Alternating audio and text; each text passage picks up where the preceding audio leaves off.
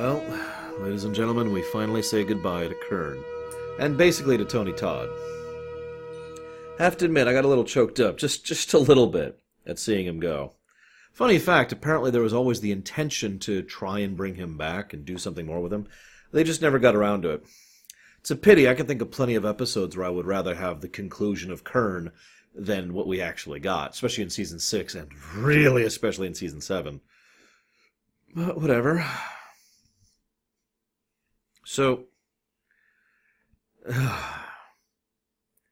right at the beginning of this episode, there's this bit where they apparently deliberately wrote this. They just wrote this thing where Dax would flirt with Worf, and he would kind of reciprocate. Now, they wrote that scene basically to test the waters, see if they felt that Terry Farrell and Michael Dorn had any chemistry together and worked well together. Now, before I say anything else, what do you guys think? Do you think the two actually worked well together? For me, I don't think they worked badly, but I just don't feel any natural connection there. I don't feel any of the usual awesome chemistry or good dynamic or whatever. I don't know if that's due to the actors or to the way that the characters were written or what. It's just something that I've never really been able to buy. I don't know. Just my own thoughts on the matter. So, yeah. Originally, when they first did the design of this episode, Worf never had any intention of killing Kern. And then they were just going to do the rest of the episode, which was described as being very by the numbers, which I have to agree, that would have been a very disinteresting episode. In fact, if anything, I feel like there are a few parts of this episode which are, well, to be perfectly blunt, a little bit lacking. And the B-plot about the mines is stupid. Like, it feels like complete filler. The Klingons are mining. Well, okay, that's not true. There's one scene which is actually not filler, and it's actually a really awesome scene, but we'll get to that in a moment. They're mining a star system, which is stupid. I don't know how else to say that. Like, okay, I'm sorry. I have a little bit of notes here that I'm going to address here, because I want to discuss something just really quick. So they're going to mine a star system, right? Now, first of all, obviously, they just show a 2D plane of mines, both when they detonate them, when they show the graphic, all that stuff. Now, obviously, there's, like, typical in routes and out routes, right? So that makes a degree of sense. But if you're actually going to mine a system, I mean, this isn't Star Wars. People can go up and around things. Hyperspace routes aren't a thing. So there's ways to get around a two-dimensional barrier. Let's assume for a moment they decided to go do the whole thing. Now, these are very, very rough estimates. But if we were going to assume a sphere of about 160 million kilometers in diameter, and we want to make sure that at no point in this sphere is there more space than 5,000 kilometers between a mine. So the surface area here is 4 pi r2, r being the radius, which would mean the surface area of this sphere is about 80 quadrillion square kilometers. Now, that makes sense, because space is big, and, that's how math works. So in order to actually do that, we have to see how many different mines could possibly fill that, right? Now, obviously, curved space doesn't really follow the same rules as linear space, but for the sake of this argument, this is going to be described as linear space, which means in order to have enough mines to cover this entire sphere, assuming it was a sphere that was stretched out to a two-dimensional space, you would need 80 quadrillion, or excuse me, hang on, 80 quadrillion divided by 100 million. I'm reading this wrong, which means roughly 800 million mines. 800 million mines to mine a system. Now, if this already doesn't sound stupid, let's assume Garon has sent 100 ships. That's a huge fleet in Star Trek terms. 100 ships deploying these mines. Let's also assume each one of them are dropping a mine every 5 minutes, which is very quick. How long do you think it would take for them to get the whole thing done? About 76 years.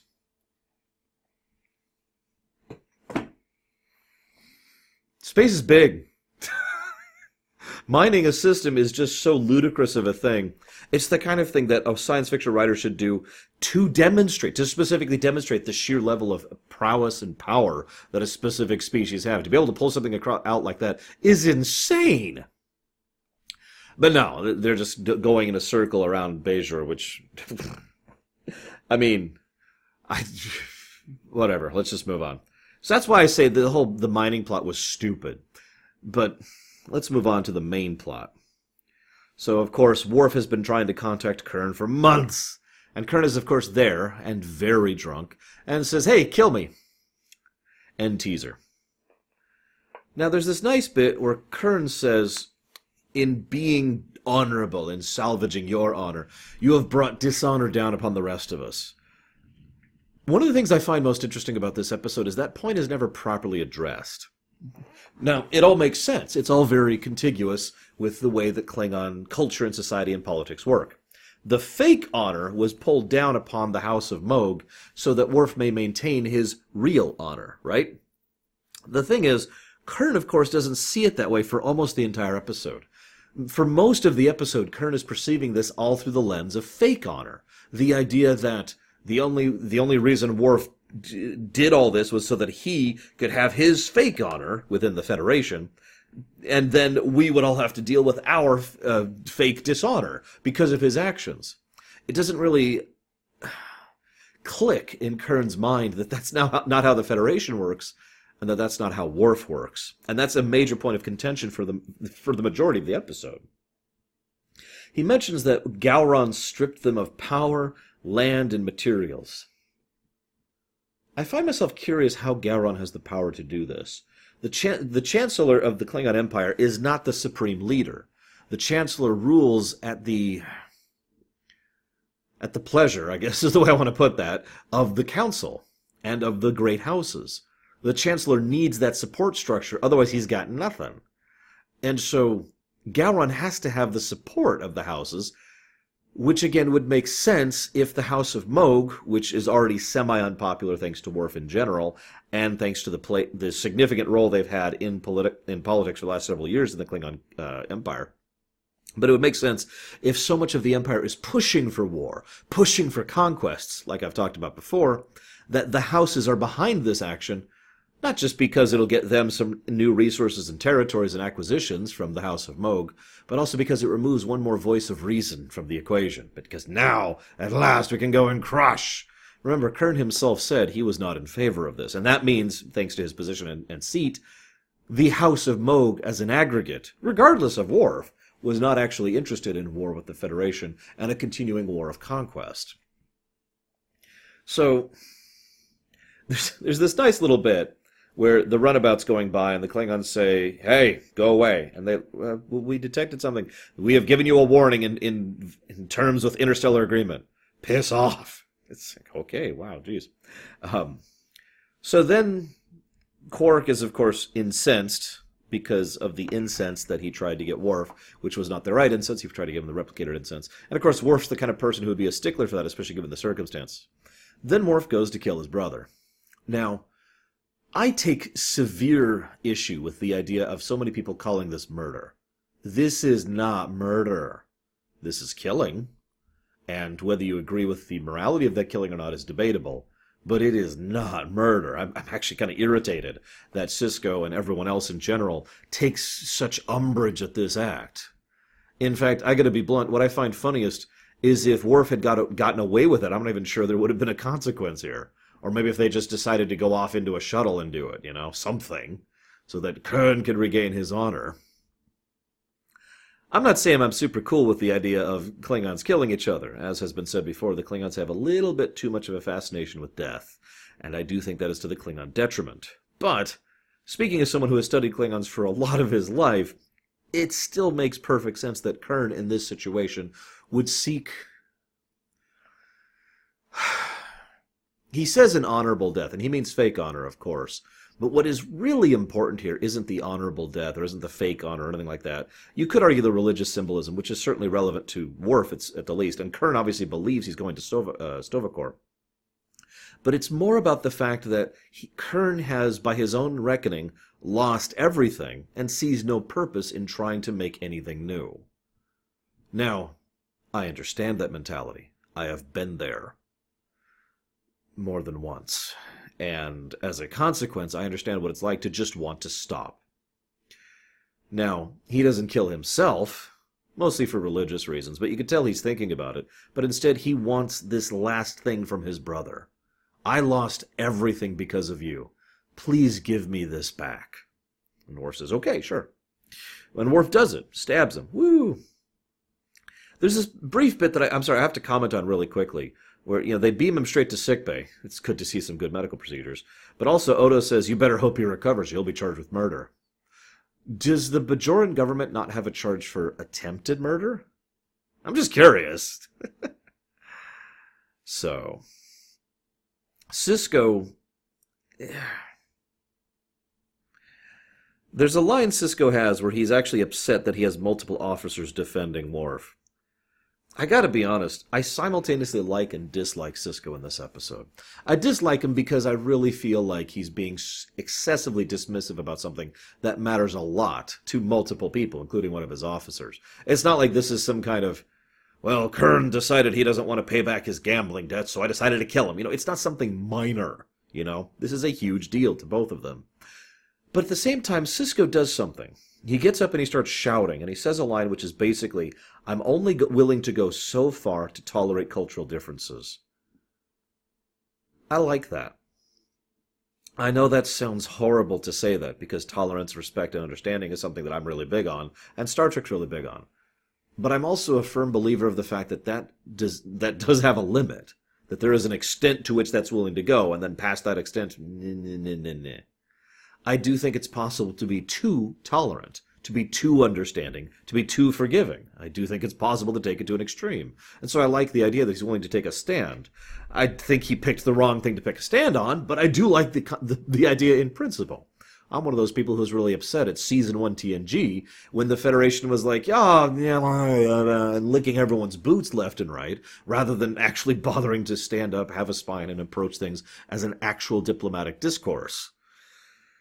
But anyways, so then we cut down to the point where Kurn is part of the security task force, and he's apparently very good at his job. Then he gets shot. Now, what's funny about this is the way Odo says it is, and then Kurn allowed himself to be shot, and Worf's like, huh? And Odo's like, Kurn is a trained Klingon warrior who's very good at his job. The guy just had time to pull out his weapon, aim it, and then shoot him. And the only reason Kurn even lived is because he was shaking as he was doing it, because he was so nervous about the action.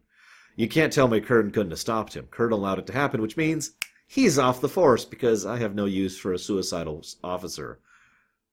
Which makes sense, actually, if I'm being completely honest. Although, to be 100% blunt, once again, I think that Odo is kind of doing the wrong thing in his own right here. I mean, I guess it's not his job. But all I'm saying is, if there is someone who is suicidal, as demonstrated by Kurn, and your reaction is, all right, you're fired, and nothing else, maybe you have the problem there. Anywho, so, there's this really good scene where Kurn is just swimming. I love Tony Todd, and he does an excellent job of it. Kurn is just swimming in resentment towards Worf. And again, for the majority of the episode, it is because he presumes this is all about Worf's fake honor. Now, I keep using that distinction. They don't use different words. If Worf says it was the honorable thing to do, then Kurn assumes it was the honorable thing to do. But what's happening is Worf is saying it was the real honorable thing to do, and what Kurn is hearing is it was the fake honorable thing to do. It's different definitions. They mean different things by this. And then there's this really, really good scene. It's actually my favorite scene in the whole episode. It helps to sell the entire rest of the episode for me. Because Worf is there, and he says, do you agree with the idea of separating from the Khitomer Accords and provoking war with the Federation? And Kurn says, it's not my place. And Worf just shuts him down. No. Do you agree? And then Kurn says, of course I don't. Why not? Because Gowron's an idiot. He doesn't say that. Gowron and the Council think that the Federation are weak. They think that they can provoke them. They think they can attack them. And they think they'll win this war that's coming. And Worf and Kurn are both in agreement on something that makes a lot of sense. That they won't. That a war between the Klingon Empire and Federation will result in the destruction of the Klingon Empire. I'm sorry, but that is just how it is. Especially at this point in history, post-Wolf 359. This Federation, this Starfleet, is more than willing to fight back if pushed. And it won't be a quick, easy victory on either side. It'll be a long, brutal slog that will devastate the Federation and annihilate the Klingon Empire. And then the Dominion will just sit there being like, okay, that's all according to plan. They don't actually mention the Dominion in this episode, but they don't have to. This is the first time that Kurn starts to understand. This is when Kurn really starts to see. Worf says, this is not about my honor. This is not about the Federation. This is not even about us. This is about saving the Klingon Empire. And he has a line, which I love. They turned their backs on us. We do not have to turn our backs on them. With that line, I think more than ever before, Kurn really understands at least a fragment of his brother's mentality. Because this is Worf explaining what real honor means. That yes, you may hate me, and yes, you may vilify me, and yes, I may never get any rewards, or any praise, or any glory for doing this, but I'm still going to do it because it's the right thing to do. That's Worf. That's real honor. And so Kurn goes along with it. But then we see the other side of the coin. That for all of his Klingonness, I've talked up before about how Worf is a real Klingon. This episode is when Worf finally, truly, really realizes that he doesn't really have a place in the Klingon Empire anymore. That he has simply changed too much from being a Klingon. He will always be himself, but he is, and forevermore will be, Spock. Caught you with that one, didn't I? See, Kurn has always been a little bit more like Sarek, or Tuvok, actually might be a better example. Both of those are pure-blooded Vulcans, and both of them act like it, and both of them do a great job of it. Tony Todd does a great job of portraying a full-blooded Klingon. In fact, I would say Kurn is one of our better examples of what a real Klingon should be like. But Worf is not a real Klingon. Oh, he was born to Klingon parents. He's not half human. But he is, in every way, a hybrid, just like Spock was. And thus we see in Worf this idea of someone who is the best of both worlds. Someone who has actually become a merger of his upbringing and Starfleet and the Empire.